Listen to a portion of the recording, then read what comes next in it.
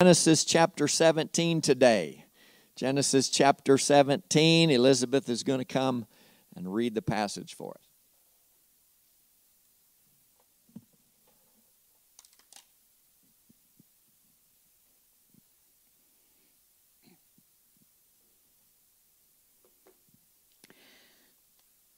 When Abram was 99 years old, the Lord appeared to him and said, I am El Shaddai, God Almighty. Serve me faithfully and live a blameless life. I will make a covenant with you by which I will guarantee to give you countless descendants. At this, Abram fell face down on the ground. Then God said to him, This is my covenant with you. I will make you the father of a multitude of nations. What's more, I'm changing your name. It will no longer be Abram. Instead, you will be called Abraham, for you will be the father of many nations. I will make you extremely fruitful. Your descendants will become many nations, and kings will be among them. I will confirm my covenant with you and your descendants after you from generation to generation. This is the everlasting covenant. I will always be your God and the God of your descendants after you. And I will give the entire land of Canaan, where you now live as a foreigner, to you and your descendants. It will be their possession forever, and I will be their God. Then God said to Abraham, Your responsibility is to obey the terms of the covenant. You and all your descendants have this continual responsibility. This is the covenant that you and your descendants must keep. Each male among you must be circumcised. You must cut off the flesh of your foreskin as a sign of the covenant between me and you. From generation to generation, every male child must be circumcised on the 8th day after his birth. This applies not only to members of your family, but also to the servants born in your household and the foreign-born servants whom you have purchased. All must be circumcised. Your bodies will bear the mark of my everlasting covenant. Any male who fails to be circumcised will be cut off from the covenant family for breaking the covenant. Then God said to Abraham, Regarding Sarai, your wife, her name will no longer be Sarai. From now on, her name will be Sarah, and I will bless her and give you a son from her. Yes, I will bless her richly, and she will become the mother of many nations. Kings of nations will be among her descendants. Then Abraham bowed down to the ground, but he laughed to himself in disbelief. How could I become a father at the age of 100, he thought. How can Sarah have a baby when she's 90 years old? So Abraham said to God, May Ishmael live under your special blessing. But God replied, No, Sarah, your wife, will give birth to a son for you. You will name him Isaac, and I will confirm my covenant with him and his descendants as an everlasting covenant. As for Ishmael, I will bless him also, just as you have asked. I will make him extremely fruitful and multiply his descendants. He will become the father of 12 princes, and I will make him a great nation. But my covenant will be confirmed with Isaac, who will be born to you and Sarah about this time next year. When God had finished speaking, he left Abraham. On that very day, Abraham took his son Ishmael and every male in his household, including those born there and those he had bought. Then he circumcised them, cutting off their foreskins just as God had told him. Abraham was 99 years old when he was circumcised, and Ishmael, his son, was 13. Both Abraham and his son Ishmael were circumcised on that same day, along with all the other men and boys of the household, whether they were born there or bought as servants. All were circumcised with him. Thank you.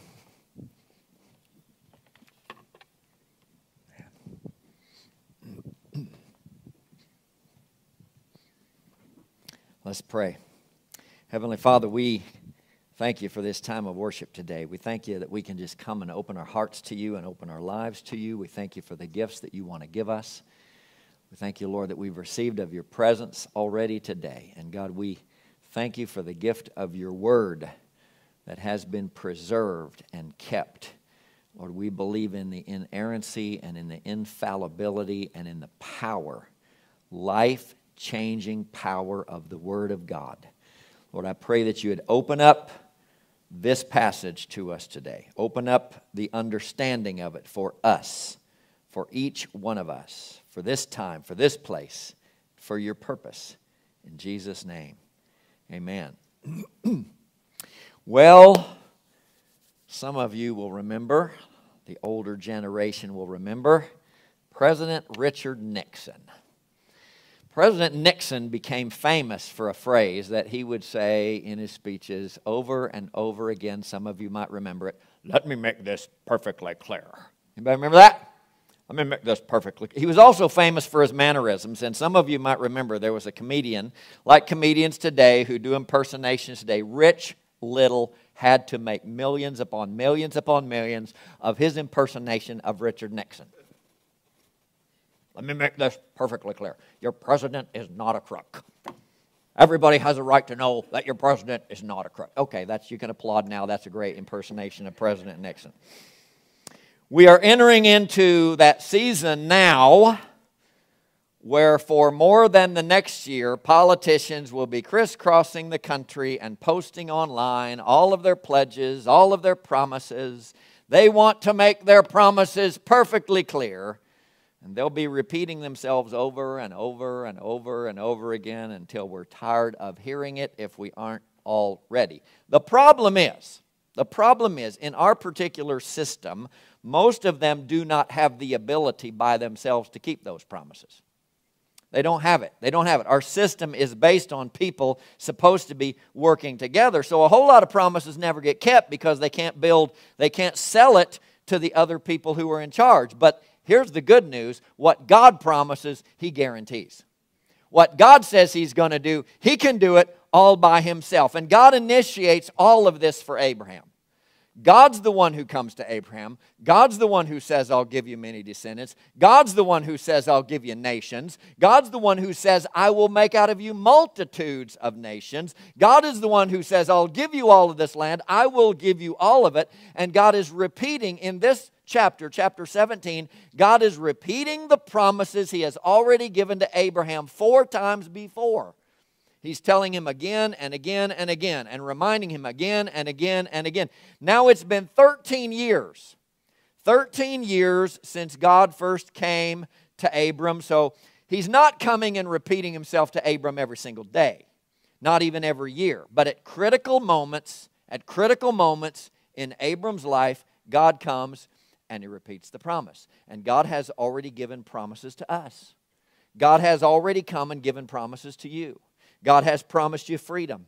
God has promised you freedom from sin. God has promised you freedom from guilt. God has promised you freedom from the bondages of our past lives. Hallelujah. Anybody say praise the Lord for that?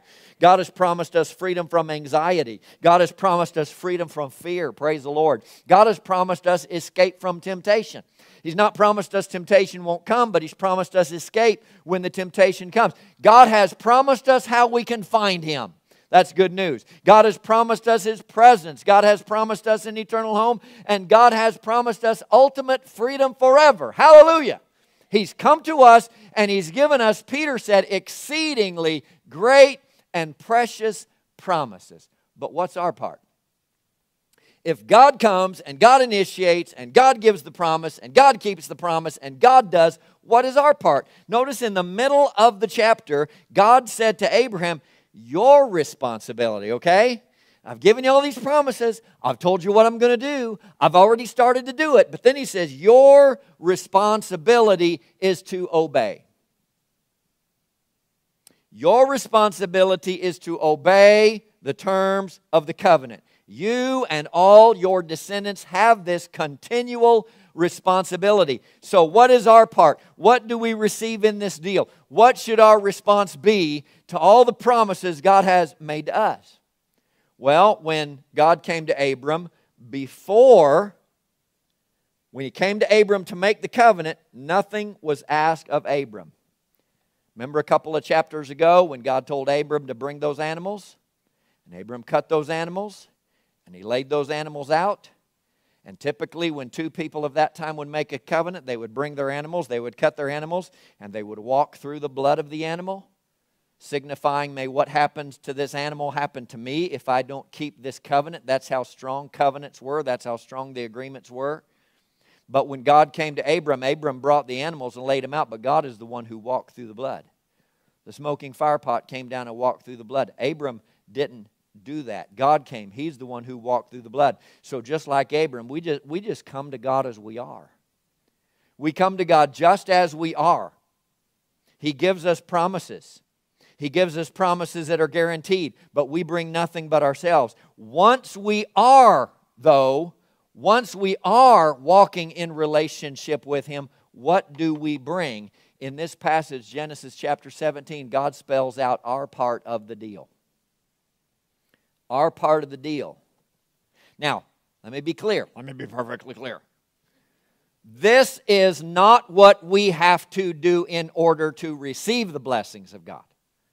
He gives those freely. But this is what we need to do to maintain the blessings of God. Years and years and years ago, I'm not going to go into a lot of detail on this because the guy was just super, super, super weird, okay? Sharon and I were newlyweds, and there was this one guy, and he was a guest speaker at a service we went to, and he's supposed to be a prophet. He wasn't, at least it's not been proven to me in any way, shape, or form that he was a prophet. But one thing he liked to do is prophesy more to women than to men. And he liked to close his eyes and call the women up real close and whisper his prophecies in their ears. So he called Sharon up and he pulled her close and whispered in her ears. And I'm telling you, I was this close to punching that guy right smack in the face in the middle of the church service. You got something to say to my wife? You can say it to me, buddy. Can I get an amen? Can I get a witness this morning? So what he prophesies is that someday God's going to just give her a house, give her the dream house. She's not going to have to do anything to get it. She's just going to sign the papers and the house will be hers.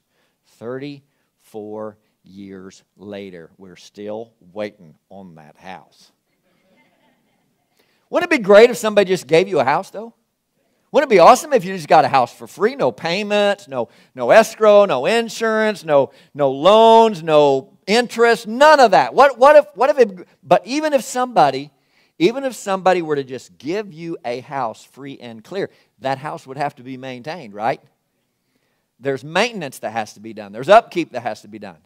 Cars have to be maintained. You got to change the oil or else it ain't going to last you very long at all. Houses got to be maintained. Cars got to be maintained. Somebody may give you something, but you have both blessings and obligations as a result of whatever it is that person gave you. So in this relationship with God that He has offered us and He provides for us freely, what is our part of the deal?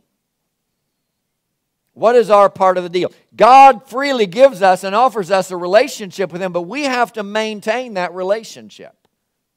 And I see 4 ways in Genesis chapter 17, 4 ways in which our part of our response to what Jesus has done for us is much the same as Abram's part of this covenant God made with him. First, we receive a new name. That's a new identity. By the way, you've got notes in your bulletin. I put blanks in there for a purpose, helps you follow along. And one thing my daughter reminded me of that she used to do when she was a teenager is she'd get with her friends before service and grab the outline and guess and try to fill them out. And then during the message, she would see if she was right or not. I commend that practice to you so that it'll help you listen and stay tuned, right? So number 1, we receive a new name. We receive a new identity. Verse 5. What's more, God says, I am changing your name. It will no longer be Abram. Instead, you will be called Abraham, for you will be the father of many nations. Verse 15, then God said to Abraham regarding Sarai, your wife, her name will no longer be Sarai. From now on, her name will be Sarah. The name Abram means exalted father. Abraham sounds like a Hebrew term that means father of many, father of a multitude. So God is putting His promise into Abraham's new name. Abram got kind of off track in the last chapter. Remember that? He got kind of off track. He took Hagar, had a child through Hagar, and then Hagar and Sarah got into it with each other. God wants to write this into Abraham's name so that every single time Abraham writes his name, speaks his name, tells someone else his name, he is reminded that God is the one who is going to make him the father of many. His name is changed so that he will remember the promises of God. And Sarai means princess. Sarah means noble woman. From Sarah would come kings. From Sarah would come Saul and David and Solomon and Josiah and Hezekiah and Jehoshaphat. And eventually, through a great-great-great-great-great-great-granddaughter of Sarah's named Mary, is going to come the Prince of Peace. Is going to come the ultimate King of Israel, the King of Kings and the Lord of Lords. And with both, watch this, with both, God puts His own name into them. And He puts His Spirit into them. He puts His breath into them. Abram to Abraham. Sarai to Sarah. And the name of God is actually unpronounceable. And the closest we can come to it, taking the Hebrew into the English, there's no vowels. It's YHWH. We stick the A and the E in to make it Yahweh just so we can make sense of it. But that's not the closest you can get to it. The closest you can get to it is YHWH. That's God. That's the breath. That's the Spirit. And so He changed Abram to Abraham, Sarai to Sarah. He put His own name on their name. He wrote His own name onto them. So the name change is given to Sarah also. Notice this. Remember last week we said one of the reasons they might have got messed up, and Sarah made the suggestion to give Abram Hagar, which was going back to the old ways and the old customs that was written in the marriage contracts of that time. She had not received the promise. Prior to that, and prior to this, God had only come to Abraham. I'm going to make you, I'm going to bless you, I'm going to give you descendants. But now when Sarah's name is changed, God has not only given these promises to Abraham, He is making it clear that Sarah is part of the promise. Sarah is part of the deal. Her name will be a constant reminder. Don't forget what God has promised you. Name changing is not uncommon in Scripture. Jacob's name was changed to Israel, from deceiver to one who prevails with God. Simon was changed to Peter. Jesus gave him a name of strength. Peter is to be reminded that Jesus gives him strength and will give him strength beyond his own ability. James and John were called the sons of thunder because they were eager to carry out the purposes and the plans of God. We have done this in our own family. When our daughter and son-in-law adopted our grandson, his name was Dalton. But they changed his name to Isaiah, because Isaiah means the Lord saves. Isaiah means the salvation of, because that's what we're believing for in his life. So he's been given a new name because we're believing for a new life for him. Isaiah chapter 62 verse 2 says, you will be given a new name by the Lord's own mouth. Acts chapter 11 verse 26. It was at Antioch that the believers were first called Christians. First called Christians, a new name. So just as God put the breath of His name into Abraham and Sarah, we are now called by the name of the one who made a covenant with us. We are called by the name of Christ. Anytime you claim to be a Christian, you are accepting a new name, and the name of Christ is stamped upon that name. The name of Christ is stamped upon your identity. How has God given us part of Himself in this covenant? He's given us the Holy Spirit. He's given us the holy breath. He's given us the very presence of God. But wait, there's more. Revelation chapter 2 verse 17, I will give to each one a white stone, and on the stone will be engraved a new name that no one understands except the one who receives it. That's something to look forward to. God's going to give you a new name, and you're going to be the only one who really comprehends that new name, because you're the only one who's gone through what you've gone through, and you're the only one for whom God has done what He's done in your life. And Revelation chapter 3 verse 12, all who are victorious will become pillars in the temple of my God, and they will never have to leave it. And I will write on them the name of my God, and they will be citizens in the city of my God, the new Jerusalem that comes down from heaven from my God, and I will also write on them my new name. He's going to write His name on you. What is His new name? Revelation chapter 19, verses 11 and 12. Then I saw heaven open, and a white horse, and its rider was named Faithful and True, for he judges fairly, and he wages a righteous war. His eyes were like flames of fire. On his head were many crowns, and a name was written on him that no one understood except himself. He wore a robe dipped in blood, and his title is the Word of God. He's given us a new name. He gives you a new name when you put your faith in Him. And name is identity. Catch this. Name is identity. Don't we have a lot of talk today about identity and identity confusion? Oh, I identify as this. I identify as that. When we receive what God offers us in covenant through Jesus, our identity is not in our past. Our identity is not in our circumstances.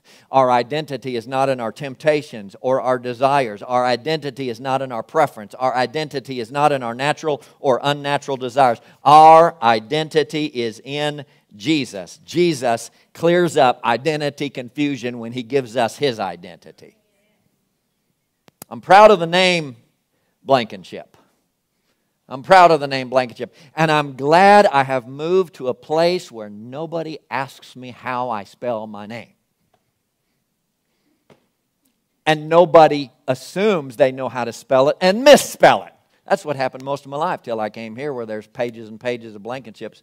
But that is not my ultimate name. Blankenship is not my ultimate name. Blankenship is not my ultimate identity. My ultimate identity is Christian. My ultimate identity is Christ-like, meaning I'm a little Jesus. That's what I'm supposed to be. I'm a little Jesus. You're supposed to be a little Jesus. You're supposed to be more like Jesus. And I need to be more like Jesus because that's what my name implies. My name, Christian, implies I'm supposed to be walking through this life, dealing with people and dealing with myself as if I were Jesus. So we get a new name, we get a new identity. Second part of our deal, we bring blood. In order to maintain the relationship that we've been freely given, in order to maintain the gifts and blessings that we've been freely given, what's our part of the deal? We bring blood. And so God says to Abram, I've given you this promise, and I've given you this promise, I've given you this promise. And I've repeated the promise, repeated the promise, repeated the promise, repeated the promise. I am going to do it. I'm going to do it. And Abraham, you got messed up when you took Hagar. You got messed up. You got off track. You thought you could do it yourself. I'm going to give you a sign that lets you know. I mean, no, when 99 years old and he had to be circumcised, that's going to be an experience he'll never forget. Hello? And he takes his 13-year-old son, and he takes every member of his household, every male in the household, and everybody, all God's children got circumcised that day. How many know that was a day nobody ever forgot?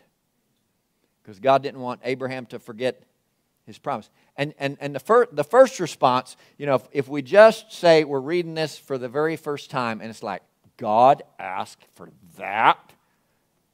That is just so freaking weird, man. I mean, really. It is weird. And it actually became controversial when the new covenant came, because most of the people in the world who were outside of Judaism were not circumcised. Didn't think they need to be circumcised. And the Jewish Christians who had accepted Jesus as the Jewish Messiah, they thought if any Gentile is going to become a Christian into a relationship with God through Jesus, they have to be circumcised as well, because that's how it always worked.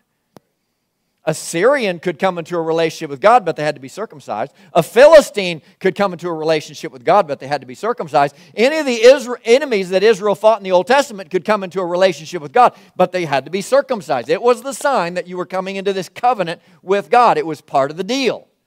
And so you go into the New Testament, Jesus dies, raises again, and the apostles start preaching to those who are not Jewish. And some of the Jewish people said, but wait. God said to Abraham, this is what we have to do. Paul comes along and Paul says, no, Jesus shed His blood. So circumcision is no longer required. Jesus did all the bleeding for us. Now, at this point, Genesis chapter 17, Abraham himself is still uncircumcised. God already gave Abraham the promise, right? Years before. God gave Abraham the promise. There was no shedding of blood on Abraham's part to receive the promise. So why in the world does God ask for this? God's already told him what he's going to do. God's already given him a promise. Why does God ask for such a weird and a strange sign? Because it is a sign. Exactly that. He said it's a mark. You are going to carry the mark in your body of the promises that I've given you. Paul said, I bear in my body the marks of the Lord Jesus Christ. This is a powerful sign that they should always remember. God didn't want them to ever forget it. That it's also a foreshadowing that there's another who's going to come and shed blood to make these promises available to everyone. There's another that's coming to shed blood. So Jesus is the part of God that comes into His bride and plants His Holy Spirit in us and gives new birth and new life and new fruit. The part of God that comes into the bride is the part that was cut and bled and died for this new relationship. So the old covenant was a cutting away of the skin. The new covenant is a cutting away of the sin. And so Abraham received this promise by faith, and he responded. We receive the promises of forgiveness by faith. We receive the promise of a relationship with God simply by faith, but we do need to bring blood. We do need to bring blood. Here is the difference. The blood we bring is not our own. And this still separates Christianity from every other faith in the world today. The blood we bring is not our own. We bring the blood of Jesus. We bring the blood of Jesus. That's the only thing that will wash our hearts clean. Hebrews chapter 7, verse 22. Jesus is the one who guarantees this better covenant with God. So, just like Abraham would never forget that day, Abraham would never forget the blood he shed. Abraham would never forget the promise God made. We must never forget what Jesus has done for us. And know that if you want to be in a relationship with God, the only way is through blood. If you want to really be in a relationship with God and know that your sins are forgiven and know that you're on your way to heaven, you have to go to God, but you have to go based on the blood of Jesus. God, I come to you and I'm a mess. My life is a mess. And I'm full of sin and I've disobeyed you and I've strayed far from you. But I come and I bring that blood of Jesus that He shed for me. And once you're in that relationship, it's the same thing. Lord, I come to you based on the blood of Jesus. God, I come to you based on the blood of Jesus. Lord, I need healing in my life. I need healing in my home. I need healing in my family. You've given me those great and precious promises, Lord. There's so many things you've said you want to do for me. I'm coming to you based on the blood of Jesus.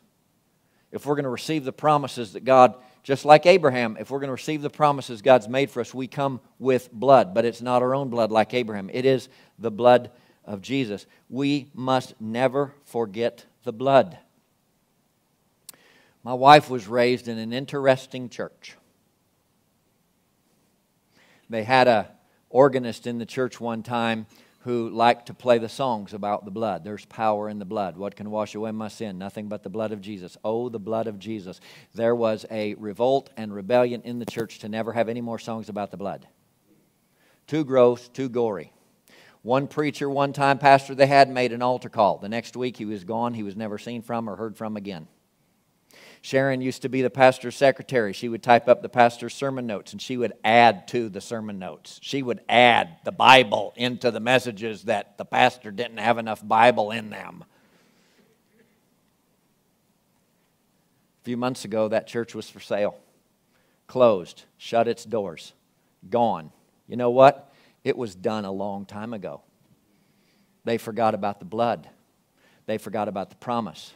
They forgot about the word. They forgot about the truth. So let's go forward just a little bit to Moses, because there's something really kind of cool and weird and interesting all at the same here. Moses came one time without the blood. So Moses is the one called by God. He's raised in the Pharaoh's house. He goes out in the wilderness. He sees the burning bush. God says, you are the one who's going to be the deliverer of my people. You're going to go down to Egypt. I'm going to set the people free. I am going to use you. He had gotten married. He had had sons. But Moses forgot about the covenant. Moses forgot about the blood. Moses forgot about the promise, and it almost got him killed. And it almost got the entire plan of God off track. Very, very strange story. Listen to this. It's in Exodus chapter 4. So Moses has taken his wife and his sons, and he's been called of God. He's seen the burning bush. He said yes after all of his protests. Aaron's going to be the spokesperson for him. And he goes with his wife and his son, and he is on his way to Egypt to start to fulfill that call of God on his life. Exodus chapter 4, verse 24. On the way to Egypt, at a place where Moses and his family had stopped for the night, the Lord confronted him and was about to kill him. But Moses' wife Zipporah, who was not Jewish, she wasn't from the Jewish covenant background, Moses' wife Zipporah took a flint knife and circumcised her son. Way past 8 days.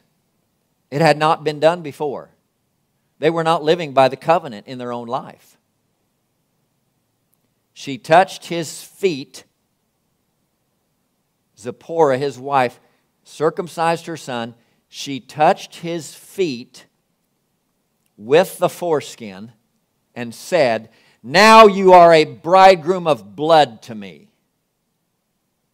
When she said a bridegroom of blood, she was referring to the circumcision. After that, the Lord left him alone. Boy, that's a weird part of the story, isn't it? That's why you don't ever hardly read it or hear a preacher preach on it, because it's just too weird. Let me tell you a little bit about this passage. In the Hebrew language, the word for feet is often a euphemism for the male sexual organ. Unless you're reading through the Old Testament, it's often translated feet. But if you don't know the Hebrew, you don't know if they're really talking about feet or if they're talking about the male sexual organ.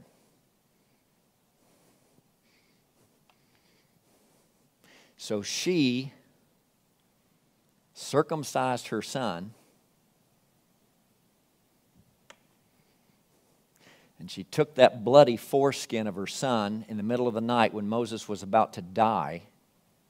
She took the bloody foreskin of her son and threw it at Moses' male part. Blood! You're a bridegroom of blood to me. She didn't like it.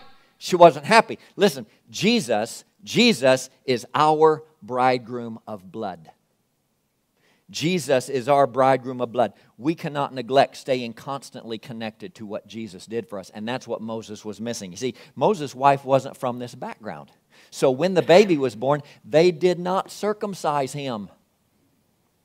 They didn't fulfill the covenant. They didn't fulfill their part of the deal. They didn't put a sign in there that said, I believe God is going to keep His word. I believe God is going to keep His covenant. They didn't keep Him in the covenant. Moses' family was not in the covenant. Maybe his wife didn't understand it. Maybe she thought it was stupid, strange, and silly. Maybe she saw no purpose. She didn't understand the promise of the one who was going to come and bleed for us. She didn't understand the powerful sign that God had given them of future salvation. And Moses just let it go.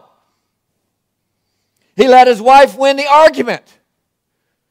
The family was going to be falling back into pagan ways, and they would never be able to lead the people to where God wanted them to be beyond just living in a promised land. They were not going to be able to lead the people in God's ways if they themselves were not following in God's ways. God came and He just about took Moses' life for it until she finally relented and she finally fulfilled and she finally shed the blood and she identified exactly where that blood is supposed to come from. So the blood had to be shed, folks. Don't neglect the blood. What can wash away my sin? Nothing but the blood of Jesus. What can make me whole again? Nothing but the blood of Jesus. Oh, precious is the flow that makes me white as snow. No other fount I know, nothing but the blood of Jesus. So we get a new name, a new identity. We bring blood. Third, we bring faith. We bring faith. And in this we recognize that the plan is miraculous. God's plan is miraculous. The baby, going back to the story of Abraham and Sarah, the baby that is yet to come, the fulfillment of the promise that God has already made several times, that fulfillment of God's promise is going to come when Abraham is 100 and Sarah is 90. 190, and they're going to have a baby. If you're having trouble understanding the mystery, it's okay. It's mysterious. It requires faith to believe. We're not required to understand it all. The Bible wasn't given to us to answer all of our questions. You don't have to get every question answered. It was given for us to respond in faith. I don't understand how electricity works. Absolutely don't understand how electricity works, but I walk into a room, flip the light switch, and there it goes. I don't understand how computers work. I don't understand how the internet works. I don't understand how in the world can you take that phone and you touch it in the middle and something happens. If the screen's black, you can touch it and nothing happens. But if you open it up and you touch it, something happens. But if there's something different there, you can touch it in the same place and something different will happen. Can anybody explain this to me? No, you can't, and I don't think anybody in the universe can to a way that most of us would ever be able to understand it. How in the world do you touch a piece of glass and stuff happens? How in the world can I be walking through Lowe's in Paris and I can talk on my phone with my cousin who is in Vanuatu? Right, Vanuatu. Where is it? Nobody knows. Nobody knows where Vanuatu is, but it's like the Jetsons was a cartoon, man. I don't understand. But does that keep me from using it? No. I don't understand how it works, but it works. You know, our daughter FaceTimes us with the grandkids all of the time. We've gotten used to mind-blowing stuff. We use stuff all the time that we have zero comprehension of. And then we say, well, I'm not going to believe that Jesus stuff unless I can answer it all and get all the questions. I'm not going to believe that there's really a God that created this world unless I can get it. Forget it. You're not going to get every answer. You're not going to get it all explained to your satisfaction. There's got to be some faith. I don't even know how the washer and dryer works, but I got clean clothes. Maybe you know how some of these things work, but you don't know everything. And you use things all the time when you don't know how they work. You turn switches in faith and it works. You get from here to a destination hundreds of miles away in a day because you trust that machine is going to get you there. Abraham accepts now that this plan is miraculous. He tried to make it work all by himself and he messed it all up. Do not try to make your life work by yourself. It won't work.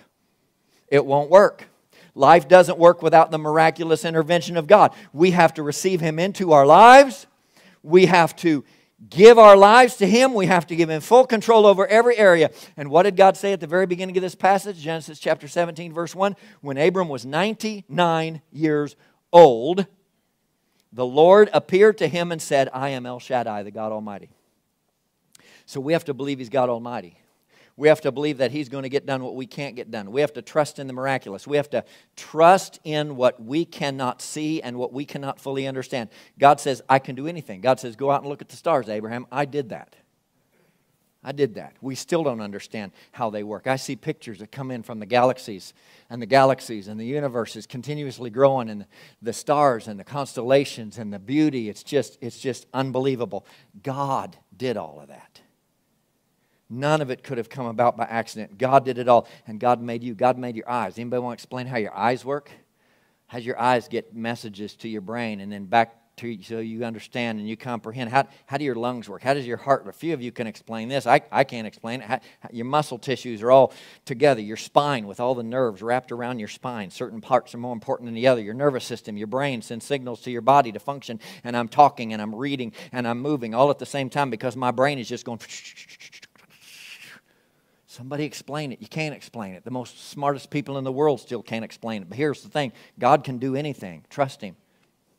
And if you want to say it all came about by random accident from a little cell in a pool somewhere, and now here we are, and everything works just fine and wonderful, great, great. Go ahead. I do not have enough faith to believe that. It takes way more faith to believe all of this wonderful thing that we call a body. And the wonderful way it works, if somebody way smarter than any human being didn't create it and design it and make it grow and make it work and make it develop, you say it just, boop, here it is. I don't have near that much faith. So God, well, I'm sorry, you don't believe in God. I can't even say God bless you for having so much faith. So what good is your faith? None, nothing, zero. So this thing that came from nothing is going to go back to nothing, and you're going to be nothing. But with my faith in God, who put together something that I can't comprehend or understand, it is going to be transformed into something that will never die. And I'll have a relationship with Him forever. It's awesome. So trust Him. That's part of what you bring to the deal. That's part of what we bring to the table. We bring faith. We bring trust. Romans chapter 4 tells us more about this story.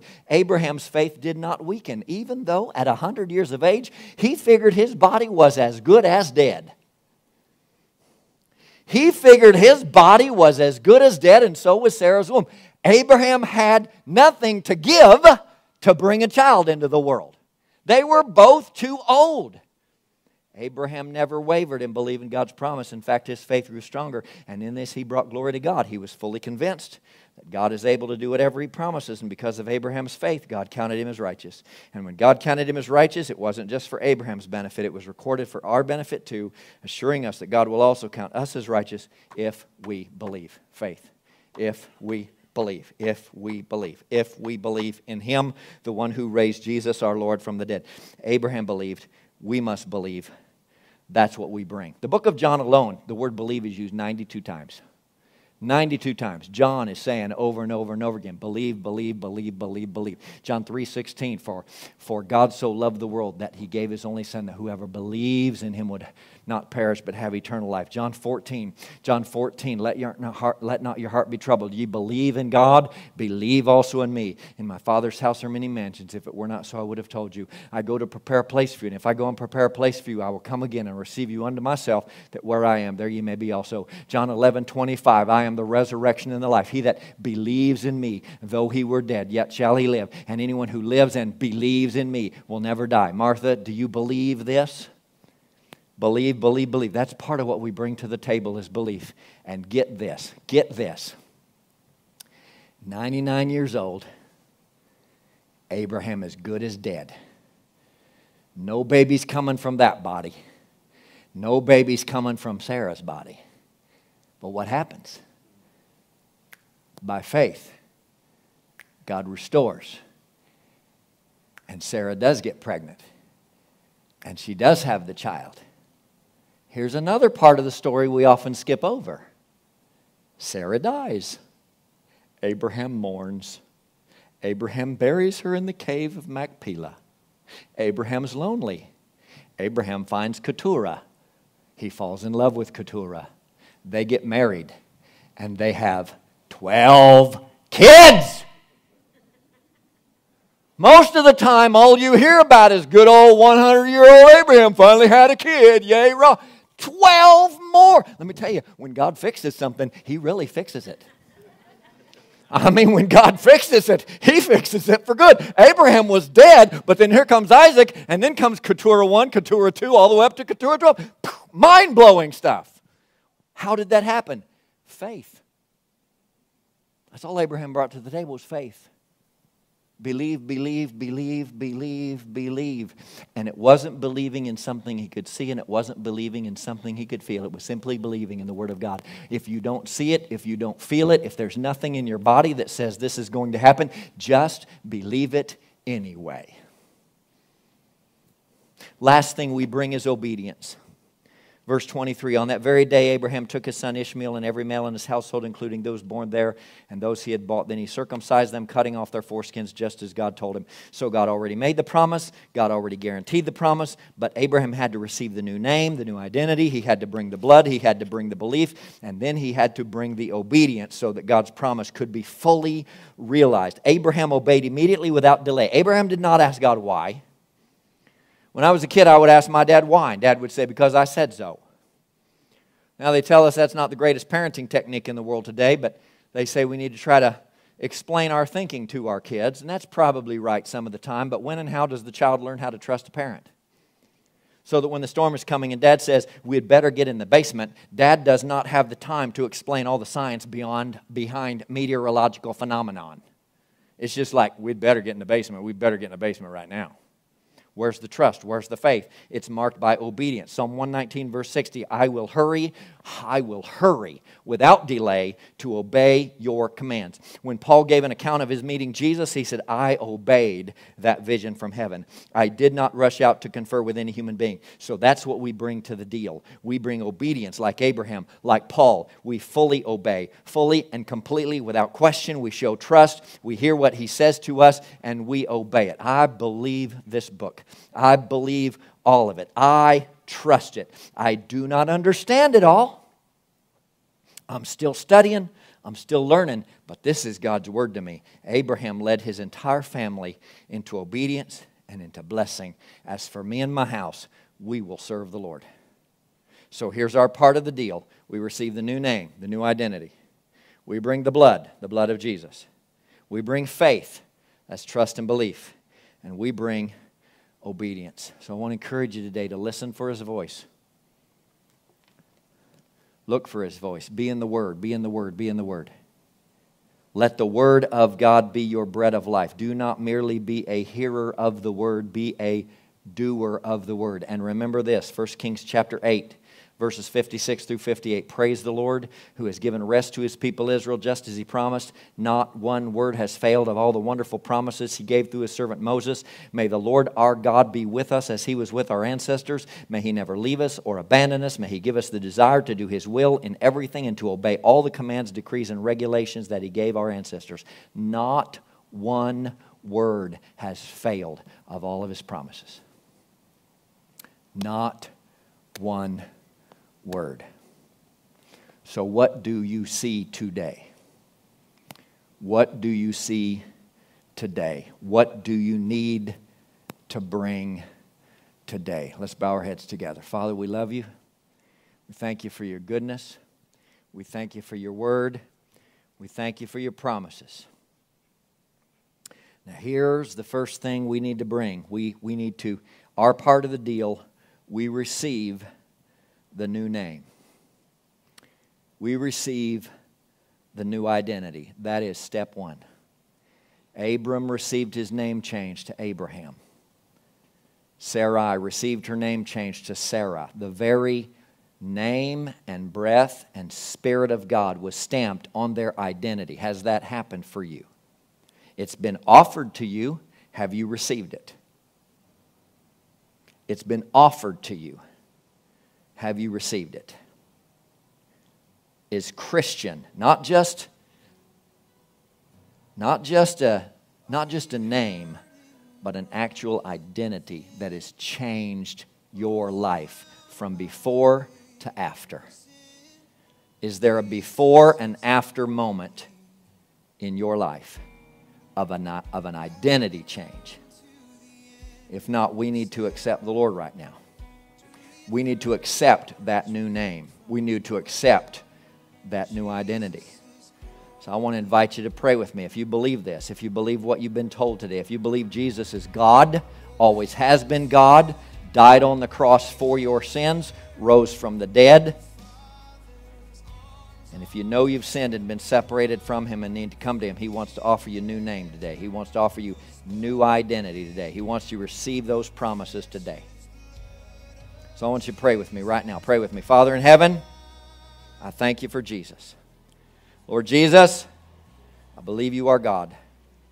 I confess my sins. And I want right now to be my before and after moment. Come into my life. I accept Your forgiveness. Give me that new name. Give me that new identity in You. In Jesus' name. Amen. Now just thank Him right now. Thank Him for what He's done. Believe. Believe what He's done. Believe in what He's done. Believe in what He's promised. Just receive it now in Jesus' name. In Jesus' name. In Jesus' name. Thank You, Lord. Thank You, Lord, for what You've done. Thank You, Lord, for what You've given to us.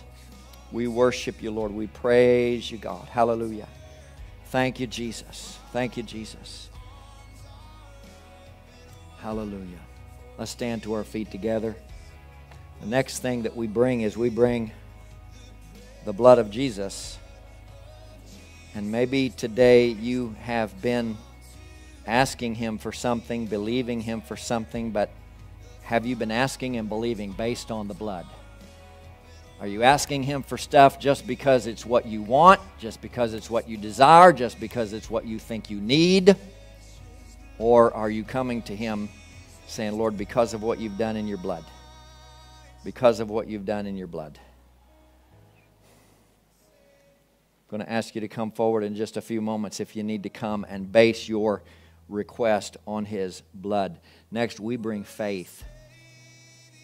We've got to bring faith. We've got to bring belief and trust. And today, if you need your faith level increased, if you need your faith level to grow so that you can come to the Lord, you can trust that whatever He said, He will do. Whatever He's promised, He will perform. You need your faith level increased for that. And then finally, we bring obedience. Moses was not walking in obedience, and it nearly lost him. Abraham had to learn to walk in obedience. Sarah had to learn to walk in obedience. Paul said, I was not disobedient to the heavenly vision. So I want you to come forward right now. If you need to make sure that you are basing your requests on the blood of Jesus, I want you to come, and I want you to be very specific in your prayers that you're asking for this based on what Jesus has done. He's already given us promises, but we have to come based on His blood. I want you to come if you need that. If you need your faith level to grow, if you need your faith to increase, if you're struggling with faith and belief, you believe your phone works, you believe your machines at home work, you believe that stuff works, you put trust and faith in that all the time, but you need your trust and faith in the Word of God to grow, I want you to come. And if you know that you need your obedience level to grow, I want you to come. Maybe there's an area in your life in which you haven't been walking in obedience. So I'm just going to wait. We're going to have our prayer team come and just join with you in prayer. You don't have to share anything if you don't want. They're just going to believe that God's going to be doing His work in your life. So come. If you're in any one of those areas today, I just want to invite you to come. Thank you, Lord. Father, let us be obedient to you today. Father God, you desire to do great things for us today, Lord. You desire to call us to yourself. You desire to draw us nearer to you, Lord. You desire to do greater things in our lives. Hallelujah. You need to come based on the blood. You need your faith to increase. You need your obedience to increase. Hallelujah. Prayer team members, just come as folks begin to come. Prayer team members, just come and stand behind them. Small group leaders, come and stand behind them. Anybody else, you need to come, we invite you to come. Hallelujah. Let's respond to the Lord today. Let's respond to the Word of God today. Let's open our lives. Let's open our hearts. Let's believe for Him to work in our lives. Thank you, Jesus. Thank you, Jesus. Thank you, Jesus. No need to be in a hurry when God's working. No need to be in a hurry when God's working. He's waiting on you to respond. This is the hour. This is the time. This is the time to respond to what God wants to do in our lives. Thank you, Jesus. Come, Holy Spirit. Come, Holy Spirit. Work in our lives, I pray. Come, Holy Spirit, do your work in us today. Lord, let us not miss what you want to do for us. Thank you, Jesus. Thank you, Jesus. If you prayed that prayer we prayed together earlier for the first time or the first time in a long time, let us know on the card that's in your handout that you received today that you made that commitment to the Lord. And if you've not been baptized, we invite you to be baptized. We're going to be having baptismal service before too long, so we invite you to let us know that you need to follow the Lord in water baptism. Thank you, Jesus. Thank you, Jesus. I'm forgiven because you were forsaken. Let's praise Him for what He's done. I'm accepted. You were condemned.